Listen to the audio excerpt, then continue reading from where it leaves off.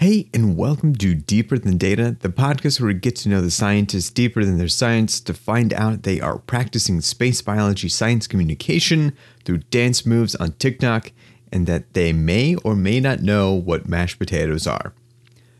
Or that they mostly enjoy the fall holidays because there is an inordinate number of pumpkins and squashes everywhere. Maybe that's just me, your host, Ben Rush. Up top, happy Thanksgiving. I hope you are able to spend some time with family and friends and wish you the easiest of travels. Also, if those friends and family need to listen to something during their travels, I think you know what to do. Hint, hint, nudge, nudge, wink, wink. Tell them about the podcast is what I'm trying to say. Today's guest is out of this world. She does fascinating research to see how life may have started, educates people about her work through entertaining videos on TikTok sometimes, with bonus dances moves, and she still finds the time to be a lovely person. Let's get to it with astrobiologist and psychomer Lena Vincent.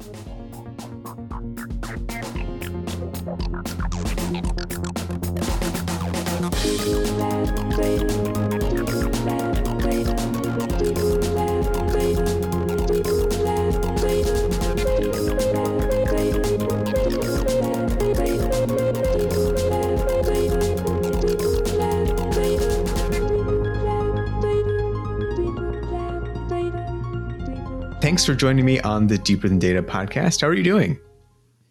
Great. Thanks so much for having me. Yeah, of course. Excited to have you here and get to some alien talk and what is life talk. I don't get to think about that very often, so very, very happy to do so. To start out, could you give us your full name and the pronouns you like to use? My name is Lena Vincent, and my pronouns are she, her, hers. Great. Thank you. And if people are going to bump into you on the street, what might you look like today? Well, I am about 5'7", olive skin with dark brown hair and a low ponytail currently. And I'm wearing, what am I wearing? I'm wearing a black turtleneck with a dress on top, which is a weird combination, but it's getting chilly, so it's not dress weather anymore. And yeah, that's it. Yeah, I busted up my winter coat for the first time last night. I felt very defeated, but it's necessary. I kind of like it. I kind of like this transitional cold that we're getting, so I'm enjoying it. To each their own. Indeed. Okay, and any identities about yourself you'd like to highlight? Well, I am a woman, so I'm a woman in STEM. I am of mixed heritage, mixed background. I am a sister, a daughter, and a dog mom. Oh, nice. What kind of dog do you have? Yep. So her name's Pepper, and she's a blue heeler mix. She's very sweet. I'm realizing I always ask people that question, but I don't know my dog breeds. So I'm like, dog, friendly dog. Yeah, exactly. She didn't. That's good enough. Yeah, she's just a little mutt of a dog. So. Okay. And lastly, before we go into the more personal stuff, what are your roles and positions on campus? So my primary role is as a graduate researcher. So I'm working on my PhD. I'm actually in the finishing stages of my PhD. I'll be defending in a few months. And I am studying what's called a special committee PhD. It's basically a one-of-a-kind custom-built PhD that the graduate school lets you do if you can justify the need to do that. And the title of my PhD will be Astrobiology and Prebiotic Chemistry. I'm also a Kohler Science Fellow, which is a program sponsored by the Wisconsin Institutes for Discovery to promote science-art fusion collaborations. And I'm also a NASA Fellow in the Future Investigators for Earth and Space Science and Technology program. So very busy person. And really, that's not all you do, too. Like I first heard of you, I think, via Twitter and then via TikTok. And then you just kept popping up in WPR articles and like media around campus. Like, I have to talk to this person a little bit. You're a local celebrity and possibly international celebrity a bit, too. Well, I hadn't thought of it that way, but yeah, it's still fairly new to me. So I don't identify as like a social media sci-commer yet, but yeah, I guess that is something to know about me, is that in addition to my roles as a grad student and on campus, I do quite a bit of science communication primarily on TikTok, but a little bit on Twitter. It is weird with this podcast. I fell into this completely accidentally. I just thought it'd be fun to do, and then it just kept going. I've told them stories, and they're like, "Oh yeah, like I heard that story before." It's like that's the first time I've ever told you that story. It's like, but they in their head, they've heard it on the podcast. And now they've thought they've had conversations with me about it that have never happened. That's funny. I mean, it's coming from you, right? Just from a different channel, I guess. Yeah, I don't have to put in the work of actually having conversation. People can just listen to me the entire time. That's what I want. So also, because you're studying and you've got this unique PhD, you're doing some cool stuff in lab. Could you give us like a 2-minute research pitch of what you actually work on? Absolutely. So I am interested in what's probably still the biggest unopened or unanswered mystery in science, and that is how life got started on this planet and the sort of related question of whether life exists elsewhere. So are we alone or not? And it's a very, very broad set of questions that requires input from lots of different areas. But the particular area I'm focusing on is how you get biology, so chemistry that behaves like life, in the absence of biology. So we could think about it as the chemistry to biology transition on the early Earth. And in a way that does not implicate talented chemists and scientists tinkering around. So really trying to understand how the conditions on a planet like the early Earth could lead to the chemistry of life. And so I carry out laboratory experiments to try to figure that out. And also, one of my interests is to figure out how understanding that transition puts us in a position to ask questions about the potential for life on other worlds, and importantly, detecting that life if it exists. Okay, so do you have a simple answer to what is life? No. Okay. No, and turns out that is pretty much the biggest problem at the heart of astrobiology, which is this field dedicated to trying to answer questions about the origin and distribution of life, is that we don't actually know what life is beyond just our subjective experience of it, right? So there are as many definitions of life as there are people at this moment in time, which is great and very elegant, but from a scientific perspective is really challenging. And most of that is that we don't have another example of life. So no, I don't know what life is. And that's partially what we're trying to figure out through these kinds of experiments and research programs. Yeah, I think it's another great example of humans trying to put things into a box when there's just going to be kind of this grayscale. I don't think we like the idea of it being a grayscale because we like to be alive, but it is kind of that. Technically, in philosophical terms, we don't actually know whether life is something that's inherently definable. So what we perceive as this category of being alive might not actually be real. It might be artificial. And without another example of life, we don't actually know for sure whether life is something that can be defined, which I think is just mind-blowing. And some people might be uncomfortable with that, but I personally find it very exciting to think about. Yeah, hopefully listeners aren't just like turning this off and like, I can't deal with this today. This is too existential. Yeah, I mean, that would make, I would join them probably today because, as a scientist, studying that question is, as you might imagine, really, really difficult and very existential. So, and it's hard to separate the kind of science from the existential part of that question. Right. And I'm curious how you got there too. First, I do want to go back to the childhood with one of my favorite questions of who was your first crush? I think I had a few. I was one of those kids that had like lots of crushes in lots of different spheres of my life. But the one I recall very distinctly, like literally wanting to meet this person and marry them, was Jeff Corwin, who is this naturalist featured heavily on Animal Planet, which I don't know if that still exists. But man, that I was just fascinated with this man and so smitten. And it's definitely my first crush. I also like, Nick Carter, like the boy bands and stuff like that. But yeah, definitely Jeff Corwin was like the first distinct, like serious crush I had. Nice. Were you ever into, oh my gosh, I'm blanking on his name. Steve Irwin. Yeah. I was obsessed with Steve Irwin. He was my idol. I'll never forget the day he passed away. That was like the first real grief I ever experienced as a kid. So I've been very lucky up until that point not to experience any losses, but I remember just being absolutely devastated by that. But yeah, I never had a crush on Steve Irwin. I always just thought he was like my idol. I loved him, but yeah. You had some biology in your childhood. When did you start also thinking like maybe this can expand past Earth? Did you have like a telescope in the early years, obsessed with planets, seeing alien movies? So definitely that interest came on very late in my life, in the last few years leading right up to grad school. I definitely wasn't a kid that you would have looked at and predicted would, first of all, be in astrobiology, be in science at all.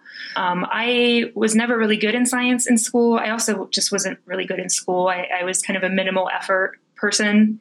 And I was very much on the ground, was very much into art. I rode horses. That was my hobby. And I didn't really see much past that.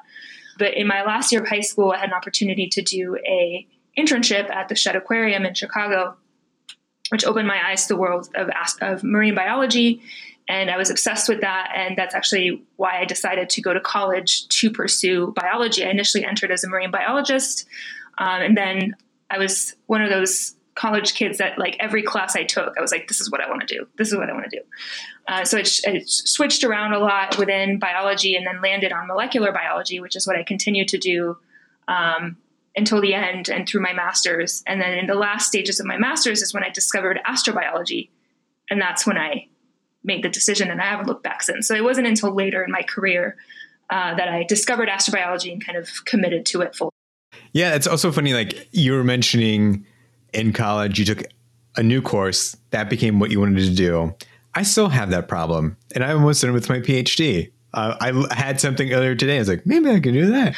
I still have that too. I definitely still have that. I would, people, my favorite questions to answer are like, what, if you weren't an astrobiologist, what would you do? Because I have like a million answers and it just changes day to day. But I know astrobiology is my home because it really never ceases to be like my number one. I can't think of questions that just captivate me and fascinate me as much as the ones that I get to ask as an astrobiologist. So my interests still are all over the place, but like astrobiology is my home for sure. I'd imagine as an astrobiologist, you would probably get one of two reactions. One, either people being like, whoa, that's like such a cool field, or two, what is astrobiology? Yeah, and even from other scientists too. Astrobiology it's new enough and niche enough still. It is growing, and I would call it an up and coming field at this point. But it's still, most people don't know it's a real thing, including other scientists, which I think I always think is awesome because I get to be the one to tell them about it. And I love that because I know for a lot of people, it's going to be a light switch moment. The way it was for me, when you realize it's a real thing you can do, you're like, that's what I want to do. So knowing that I might have that influence on people just selfishly makes me very excited. Do you, like, in your current work, think back to working in the Shedd at all? I mean, you got a pretty darn good experience being able to go work at the Shedd, like top-notch aquarium for sure. Do you dream of like dugongs or porpoises on other planets?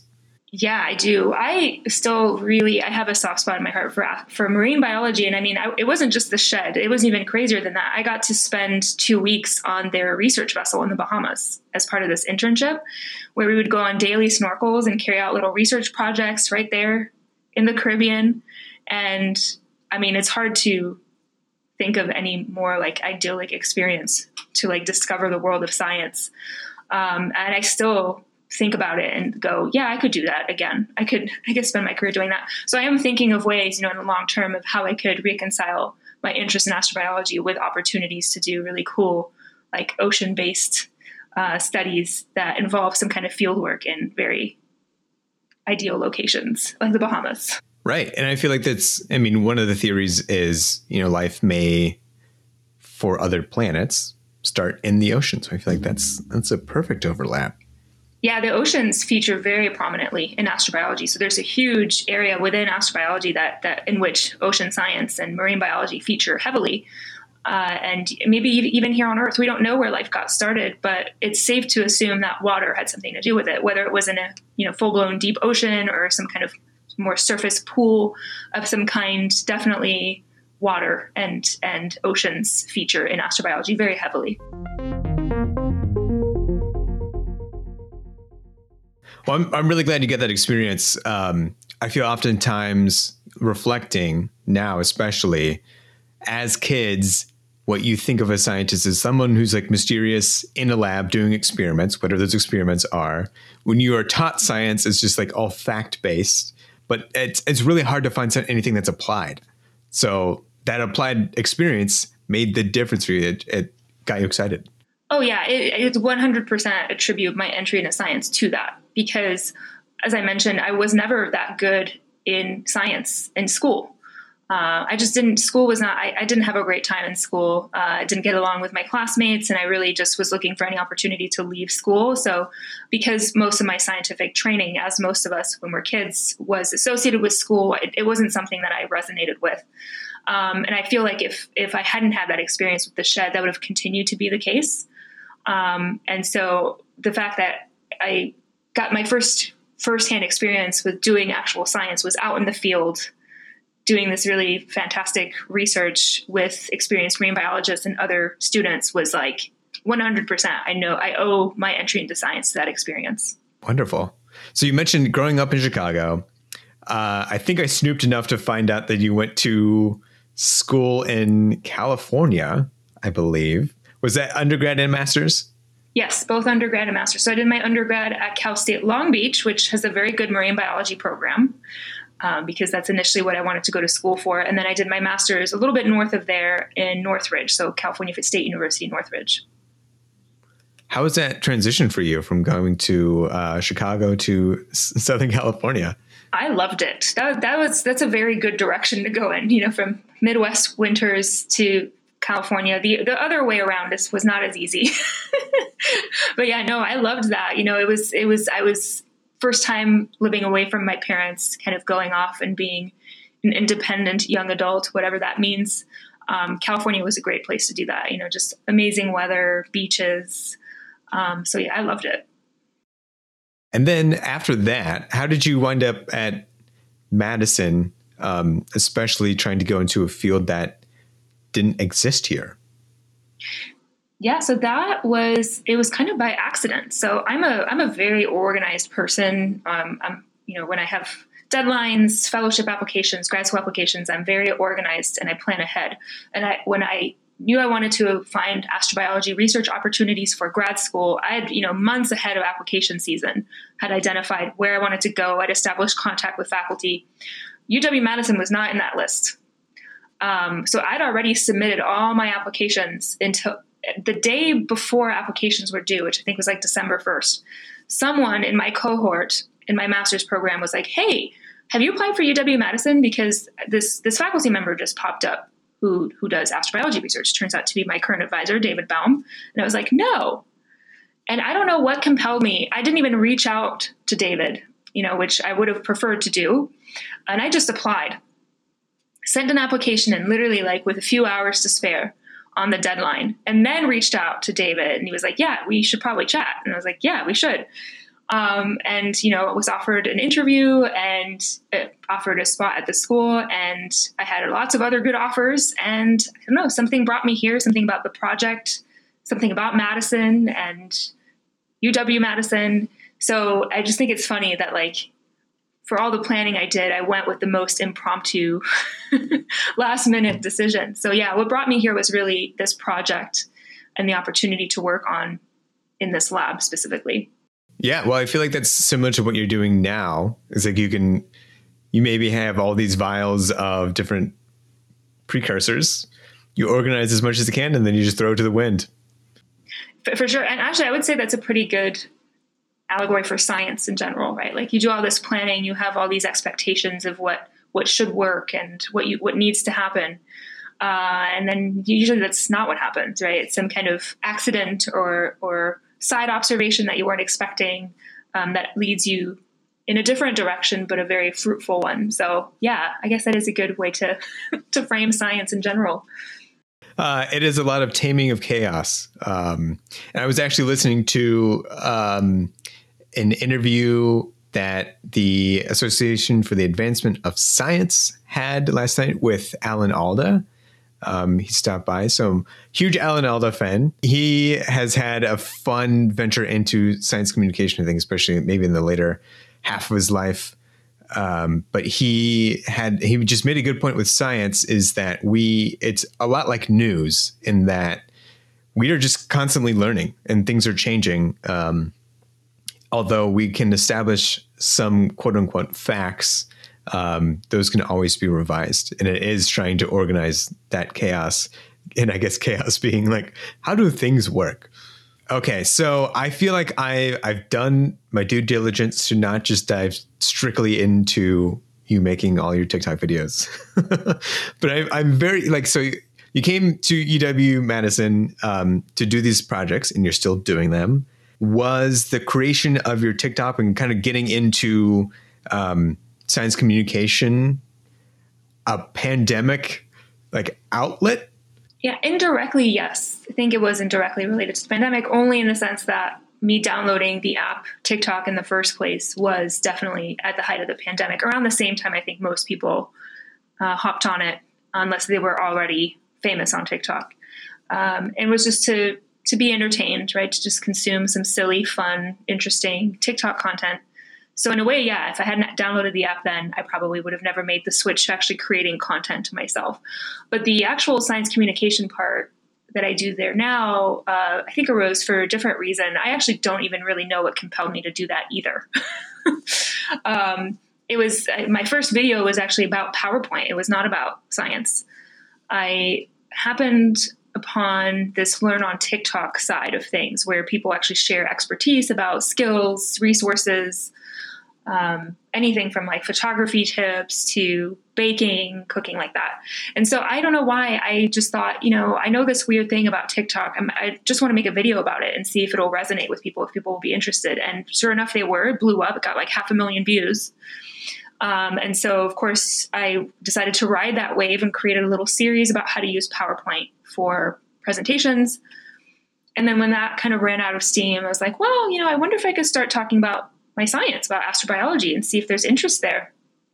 And yeah, there definitely was. And the rest is history. I started with a couple news series, like astrobiology news, and people started asking me questions as they discovered that astrobiology was a thing. And then, yeah, the content ideas just started coming up with themselves. And yeah, here we are.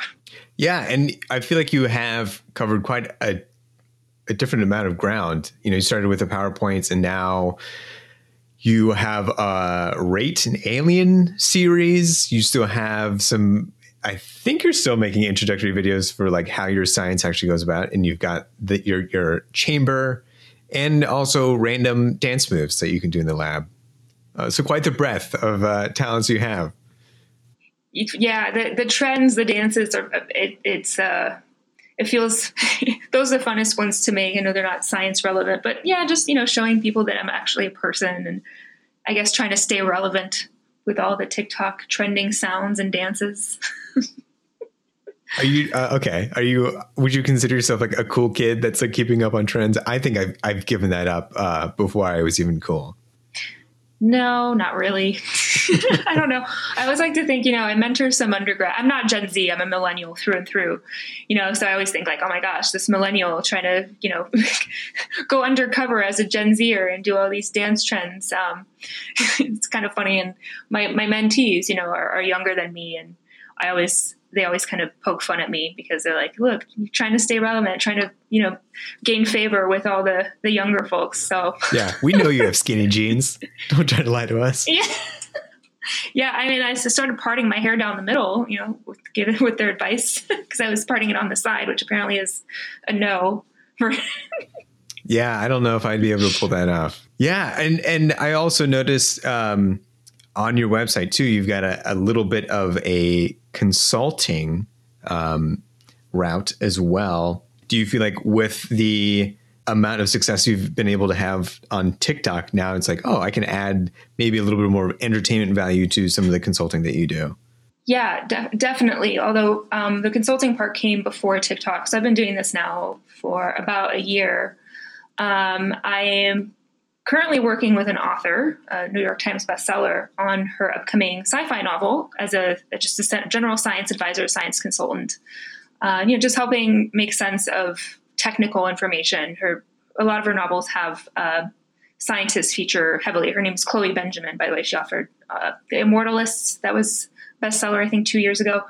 So a lot of science and scientists feature in her novels, and she really wanted help, making sure that those things were as accurate as possible and help make sense of technical information from lots of different areas. And that's been really fun. And that's always something I've been considering doing more of as I move forward, bringing my expertise, my abilities as an academic to help bring science and fact-based discourse to other areas. And so that was always kind of the long game I was trying to play is bring science to those areas. And then TikTok just kind of amplified that for sure. And I'm hoping to use that to find more opportunities to do that kind of science advising and consulting work. But in a way, it's just accelerated and expanded what I was already trying to do, which is bring science and distribute it more broadly, which TikTok turns out is excellent for. Yeah, I shunned TikTok in the beginning, but I think after watching some of your videos and other random stuff on there, it's like so my response in the beginning of the pandemic when I was living by myself was to walk around the apartment doing different voices and characters because we couldn't interact with people. And that's what I do. And I was like, just thought like last night, maybe people would also enjoy that on the TikTok. Absolutely. That is definitely... Yes, there is definitely a niche for that on TikTok that exists that I think you would fit right into with that. So I could see that being quite successful. If I'm good at it. That's the part you don't know. I could be doing these voices and think they're all different characters in the same exact voice. That's true. Although if you don't put yourself out there, you won't know for sure. That's true. Yes. And TikTok is a great way to get that feedback because people are brutally honest on there. So... Tight. Yeah. And yeah. I think some of your videos have been dealing with quote unquote haters on there. And it's also a very different scene than I think a lot of academics will get to see in their life. Like maybe they'll, for their work, they'll get critiqued. If something goes really terribly, then they might have people or they might blow up in the news at some point. But not in the way that social media can anonymize haters. How have you coped with that? Because I know people have said some garbage stuff, but I think the main way is that so far it seems to be coming from a very small minority of people. I think, overwhelmingly the response is so positive and excited about what it is I have to offer that it really makes those haters and the negative comments insignificant. Although it does definitely have an effect. There were a couple of videos I made, and that's the other fascinating thing with TikTok, by the way, is that your videos can land in front of completely different audiences, so you could post back to back, and depending on how the algorithm treats it, it could land in front of completely different audiences. And that's been my experience. Some of my videos just get on the wrong side of TikTok, and that ratio of positive to negativity it skews a little bit towards the negative. And I've had a few videos do that, especially on topics like responsible space exploration, which I'm a big advocate for. People have very strong opinions about that. And I'm not entirely sure I do know where that comes from, Elon Musk. It's a little bit unpredictable, but I think, just knowing that it's such a small percentage of people, and those people are really just doing it to be inflammatory, to troll, and just kind of living in the positivity that is overwhelmingly present. And then just blocking. I've gotten very comfortable with the block button. And if anyone happens to be listening and is new to kind of social media content creation, definitely do not hesitate to block people. I know that the inclination is to engage and to kind of make, try to convince them that they shouldn't be that mean. You're wasting your time, and it definitely has a mental health cost. So just block people. You feel very powerful doing it. And there'll always be more people to watch. Exactly. Absolutely. Okay. So you're doing the social media. I didn't even know you're consulting on a book. Mm-hmm. You've probably consulted in the past. You're still doing with the PhD. You're part of this. I haven't even asked you about NASA yet. I'll get to that. I did not get to this later. I totally spaced. But I was just going to go with how do you accomplish and balance all of this? Yeah, not very elegantly, but I'm getting better and better. And I think it's learning to adjust my expectations for how much work I'm getting done in any one of these avenues. And in a way, actually having all these different things pulling me in one direction helps me not get really bogged down in one particular thing, which is where I tend to experience burnout, is when my attention is just focused on this one big thing. And I really just don't come up for air ever. But I also don't deal well with not doing anything at all. Like, I'm one of those people who just endlessly guilts myself when I am doing nothing. Which is not healthy. But my solution is just to work on something else. And all those things, I think, use different, there's a lot of overlap in what skills and characteristics of mine they pull from. But I found for me, it works really well to have these different things going on. And so I'm a big scheduler. I have redundant schedules, written ones, Google Calendar ones, Outlook ones. And just making sure I book time and, even free time. Unfortunately, I'm a person who has to book free time in my own calendar, but that just works for me. It's just having a schedule and making sure that I diversify my day in terms of what I'm doing. Yeah, I'm with you on that. Probably also similarly, you have some of this work that you're doing is also very energizing. So I think with this podcast and the opportunities that have come from it, it's, I can get lost in all the creativity that comes from it. And it also starts to blend the work and the fun.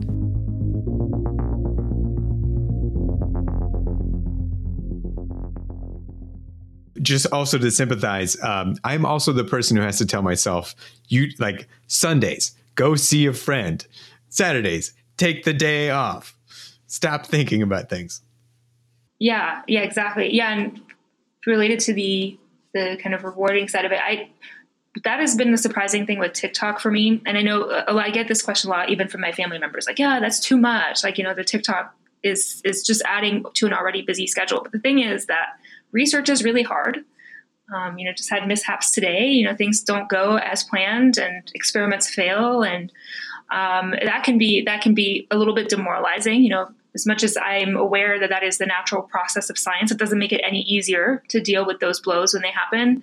And so having this thing I do at night, which is where I get to talk about the science, the bigger picture, and get other people excited with me, is a great way to kind of re-energize my motivation for the next day, to be like, I am doing this for a reason, and there is a bigger picture, and there's a ball to keep my eyes on. So for me, just having that diversity of different outlets and different activities is not just not only does it work for me, it actually makes sure that I can keep going.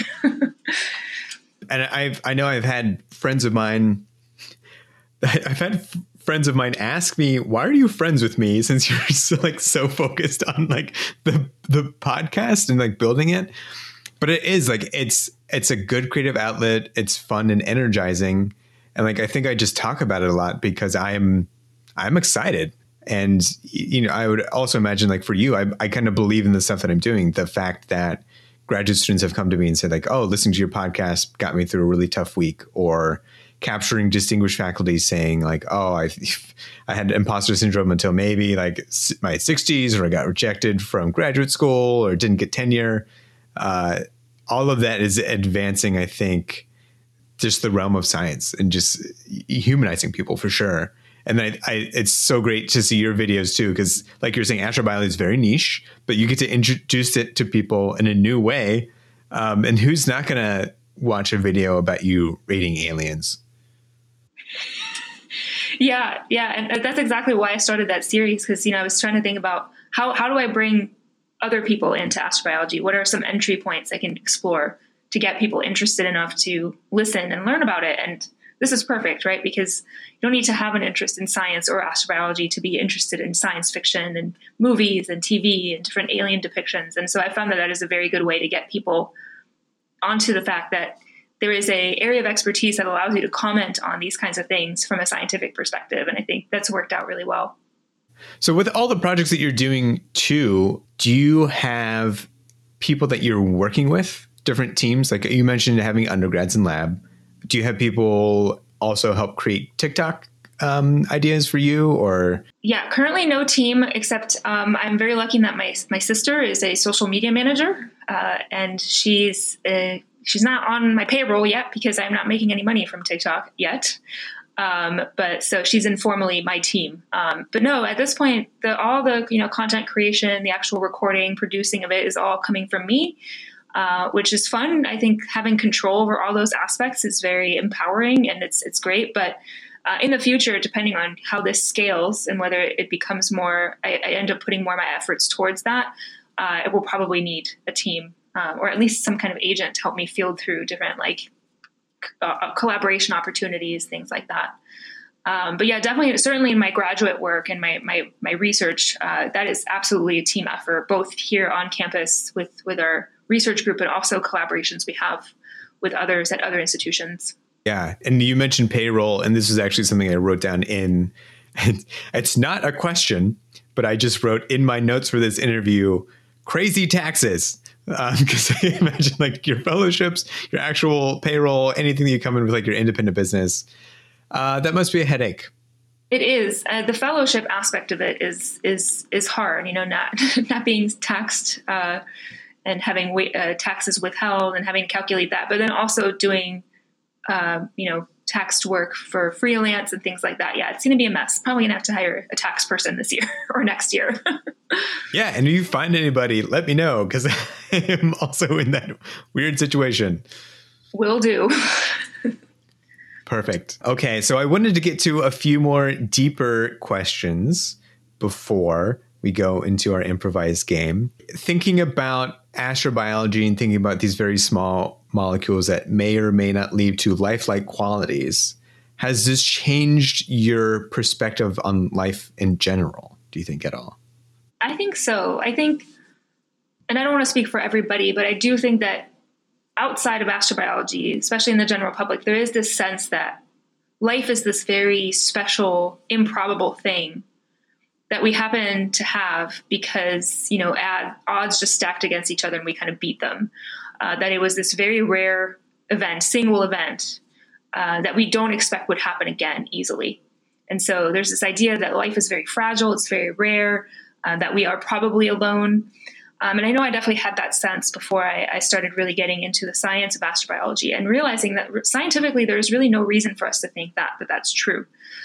Yes, we don't currently have another example of life, but I like to, just toss it up to our current lack of understanding of what life is and our limited abilities to search for life at this point, which seem extensive, but they really aren't when you think about it. We really haven't looked when it comes down to it. But scientifically, we don't have any reason to think that life is a rare thing that only happens under a certain set of conditions, and therefore we don't expect to be present elsewhere. And I think that has fundamentally changed how I think about life and its distribution. In fact, based on certain models for the origin of life, including our own, which is that life starts with simple chemical networks that happen to acquire some properties fairly easily. And when they happen to be in conditions that allow them to stick around for long enough, you get life.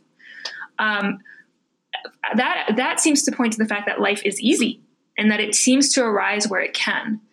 And I think that changes the landscape drastically when you look around at the universe. When you start thinking of life probably exists where it can exist, then I feel like that just sent chills on my arms. I know you can't see my goosebumps, but just to think that the universe would be teeming with life because it turns out it's pretty easy.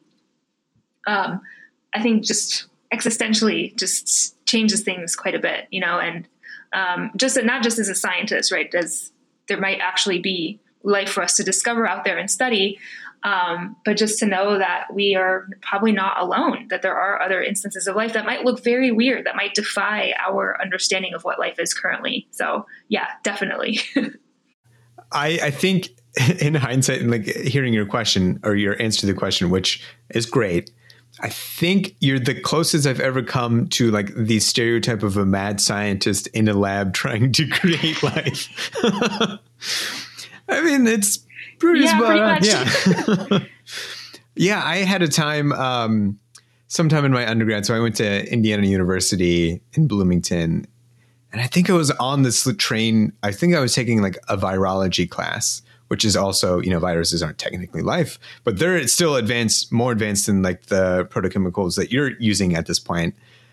So I checked out a book and was reading like a few chapters of just self-assembling membranes, which seems so easy, not easy to do, but I guess like mundane that wouldn't be anything of importance, but that barrier just forms inside and outside, which can just propagate all of other things to happen. Yeah.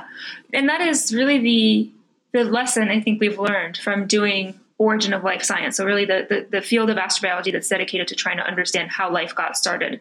The lesson we keep having over and over again is that all of these pieces, right? So when we look at life currently as it is, and we try to identify what are its key components, what are its key characteristics, the fact that it has a membrane, that it has genetics and these special polymers like DNA and RNA, the fact that it divides, it grows and evolves, all those pieces individually seem to work pretty easily. Like we have multiple explanations for how those things could arise independently in the absence of life and in the absence of a chemist kind of tinkering with these things. But so far, what we haven't figured out is how all those things came together and produced kind of a functional living system that could persist and evolve long enough to give rise to the complexity we see today. So, and that point, I think the conclusion for most of us is that points to a fundamental lack of understanding about what life is and why it arises, and less about the chemical specifics. Because so far, the chemistry seems to work. We identify a problem and we say, we don't know how you got X from Y. The chemists come in and are like, here's 100 different ways that could happen. The question is why that happened, right? What were the conditions? Why did this happen, right? I mean, it seems kind of unscientific to think of it that way, because then you start personifying things, start describing behaviors in terms of human terms, like, it wanted to, or there was a deity doing it. But that really is the problem we're having is why did these things happen? And why are they the way they are right now? Were there other alternatives? So, the protocell stuff we have so many different systems of how membranes can come together under very simple conditions. And yet we don't understand how it actually did happen. So very exciting to think about. Yeah, it would be pretty funny if the reasons for life in the end was like peer pressure. Just like all these protocells were doing it and they're like, I guess I'll do it too. I guess I'll do it too. Yeah. The peer pressure model for the origin of life. Yeah, that's my thought. Having never done any of the experiments or not being in the field, that's my hypothesis. Yeah. Just some molecules with FOMO. Just, yeah. Yeah. Protocells invented FOMO. We thought we were so smart. Another open-ended question for you. Is there a personality trait that you really like about yourself? And is there one that you'd like to improve upon? I think my two answers are sort of related. I think one is just that I never cease to be curious about things. Like I can never leave something that I'm curious about untouched. Like I have to go figure it out, and almost to a fault. Like my recent obsession is space weather, like the sun and how it sends off massive amounts of plasma hurling our way. And then we get a bunch of cool stuff like radio blackouts and radiation storms and aurora. Like that's not something I can just be like, oh yeah, that's a thing that exists. And I like superficial. No, I have to do like a mini PhD on it. I have to understand same things with like little things in my life.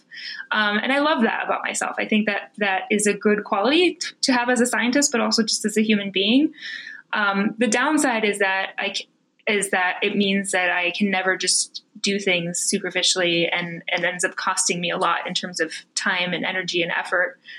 And I realize it's not something like people don't need to know about, the the inner workings of lightning over dinner, So yeah, I wish I could let things go a little bit and be satisfied with not knowing everything about them. But it's something that I like about myself. So.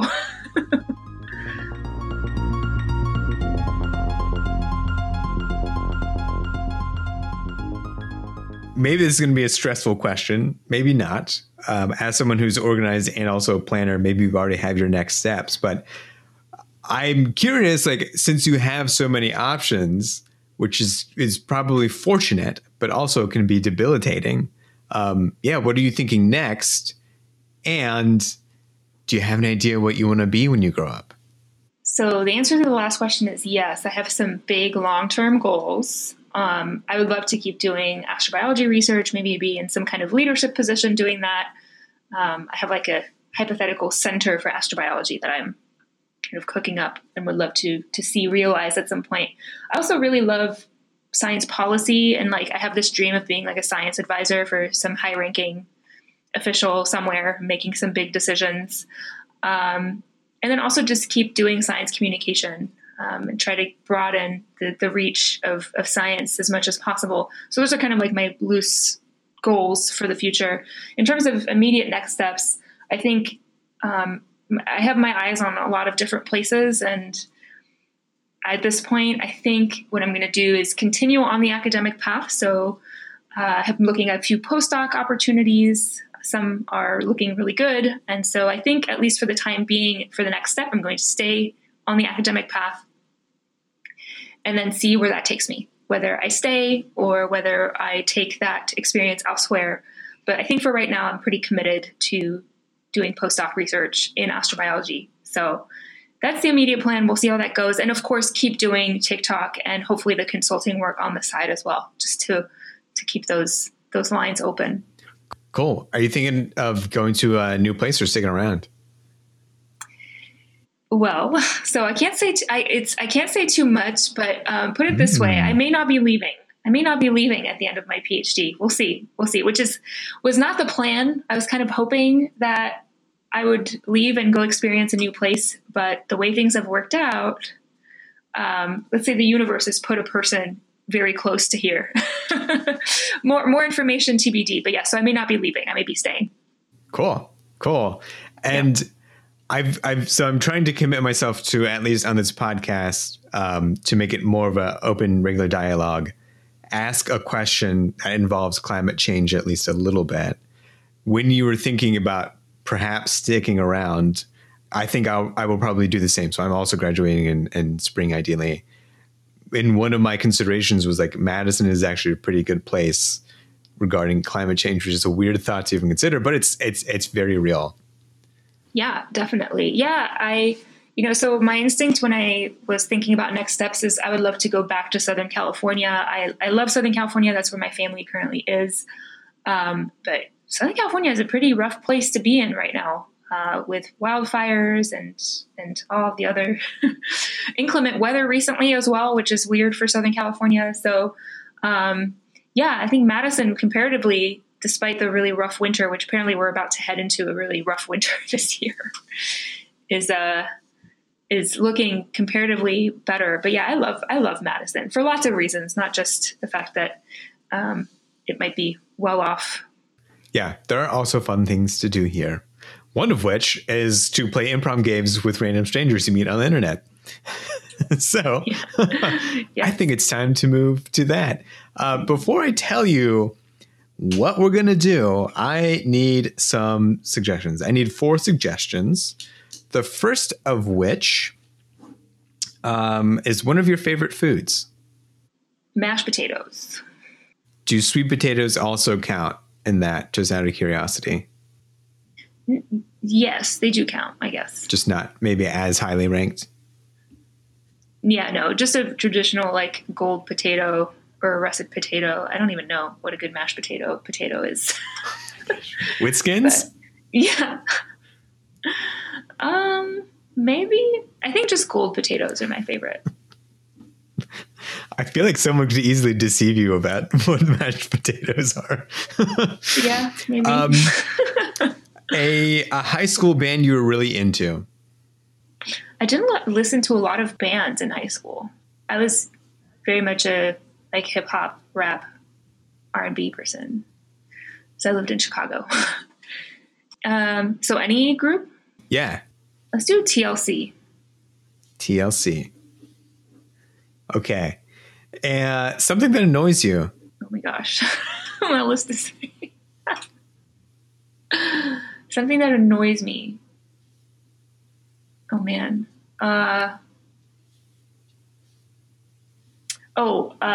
Like angles. How do you explain that? When things aren't lined up properly.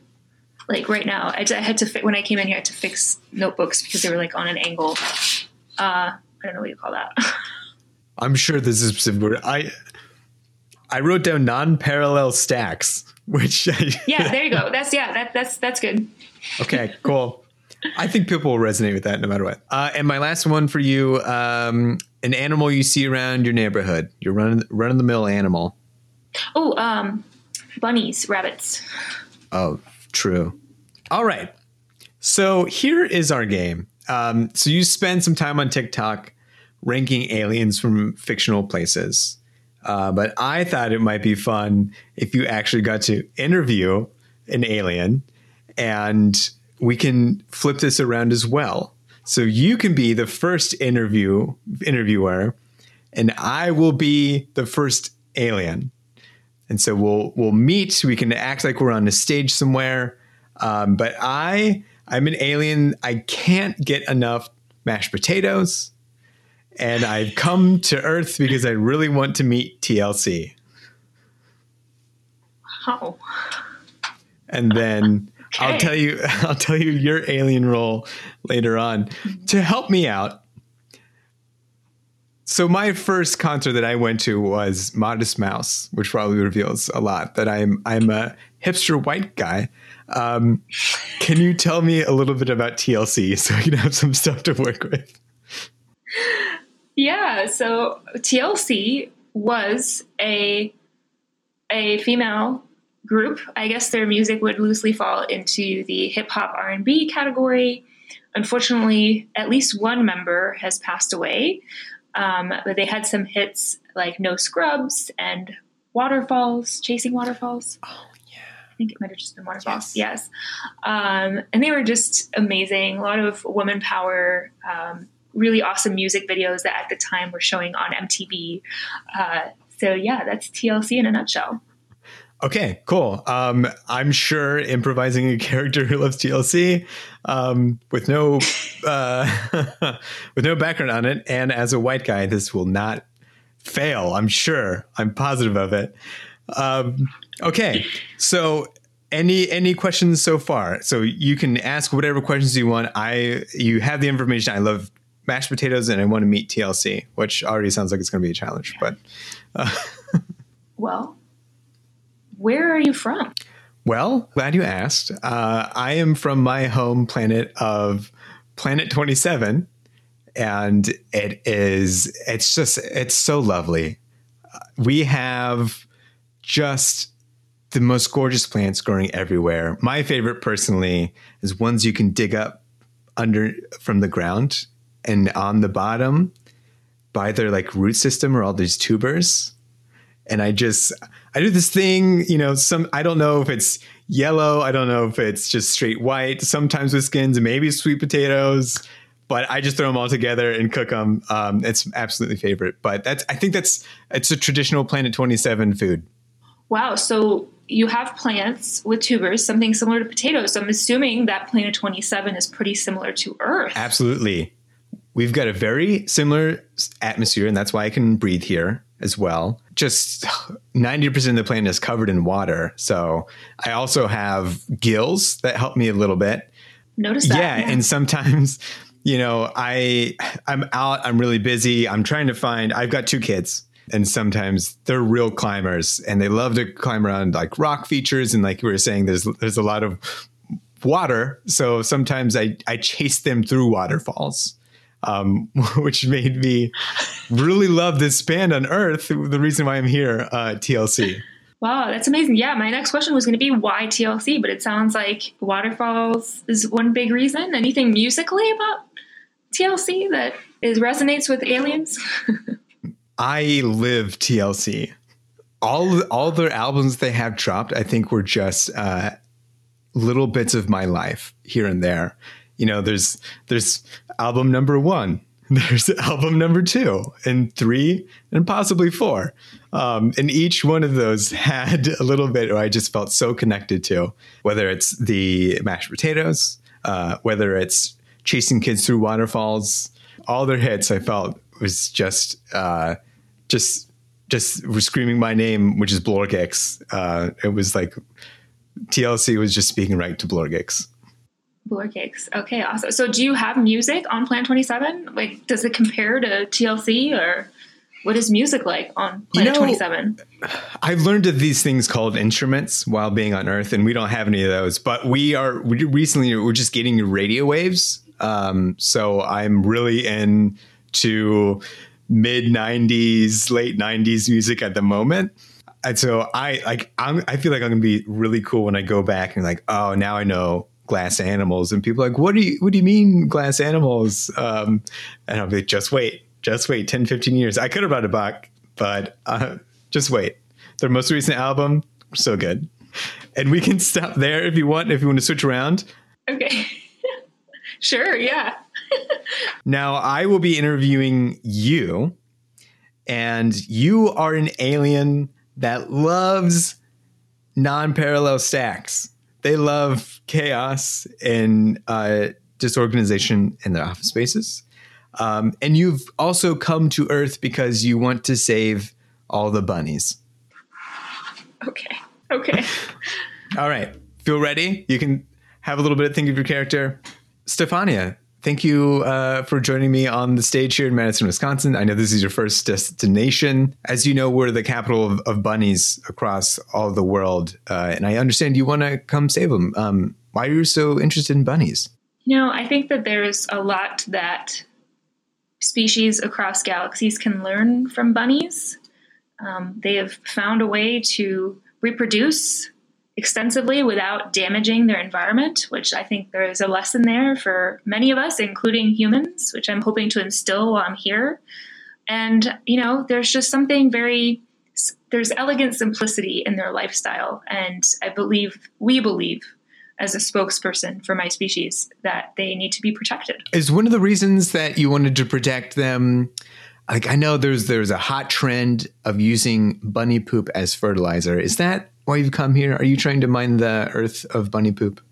No, we have no use for bunny poop. We don't use traditional fertilizers. We don't actually use plants at all in our ecosystems. So we have no use for bunny poop. That is just a bonus. If you are I'm assuming you have a home, a place of residence back in your planet. If you walk outside the door, what does it look like? It looks probably very boring by comparison to what you're used to here on Earth. Our planet is not as diverse in terms of different kinds of environments. So you're very fortunate here on Earth to have lots of different environments within your biosphere. Ours kind of looks like a desert at this point. We don't have any plants, at least not at the surface. So it probably look like a pretty boring desert to most humans. And I can only imagine that some of maybe the possibly sand granules, they're not organized at all. They're kind of just random piles here and there, which sounds right up your alley.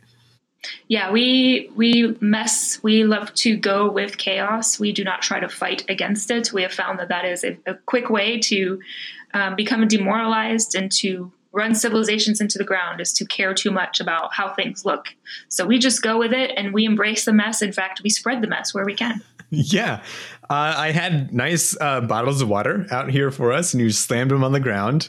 I had one mic attached to your shell, which you just ate. So I'll be honest, not very happy about it, but it seems to merit with your species. Yes, it's a sign of respect for us. Okay, I think with that's great. Yeah. Oh my How God. was that to meet your first alien? That was really fun. I was pulling from so many different places for inspiration. Well, Lena, it has been a blast to hear about your story. I'm glad we got to meet, and hopefully we keep it up. And, if you ever need a random alien to pop by for your videos, the lab, any of your consulting work, if you want to throw a couple $100 my way to, as an actual alien, have my feedback on some papers, you let me know. Amazing. Yeah, I may need to be casting aliens soon for some upcoming projects, so I will keep you in mind. Thanks for listening to Deeper Than Data. I hope you engage your family and friends in a big existential conversation about life around the table during Thanksgiving. What is life? Grammy, don't hurt me. Don't hurt me no more. And if you'd like to support the podcast, tell your friends and family. They will be a-traveling and might as well get an emotional boost after dealing with family for a few days. Until next time, be well. Deeper Than Data was produced and created by me, Ben Rush, marketing by Jevin Lorty, and website and editing by Julian Nepper.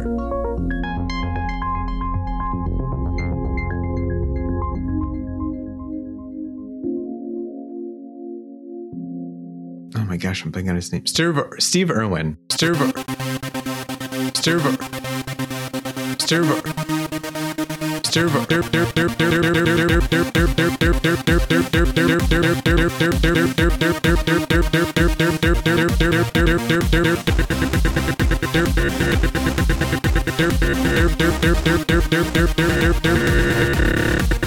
Steve Irwin.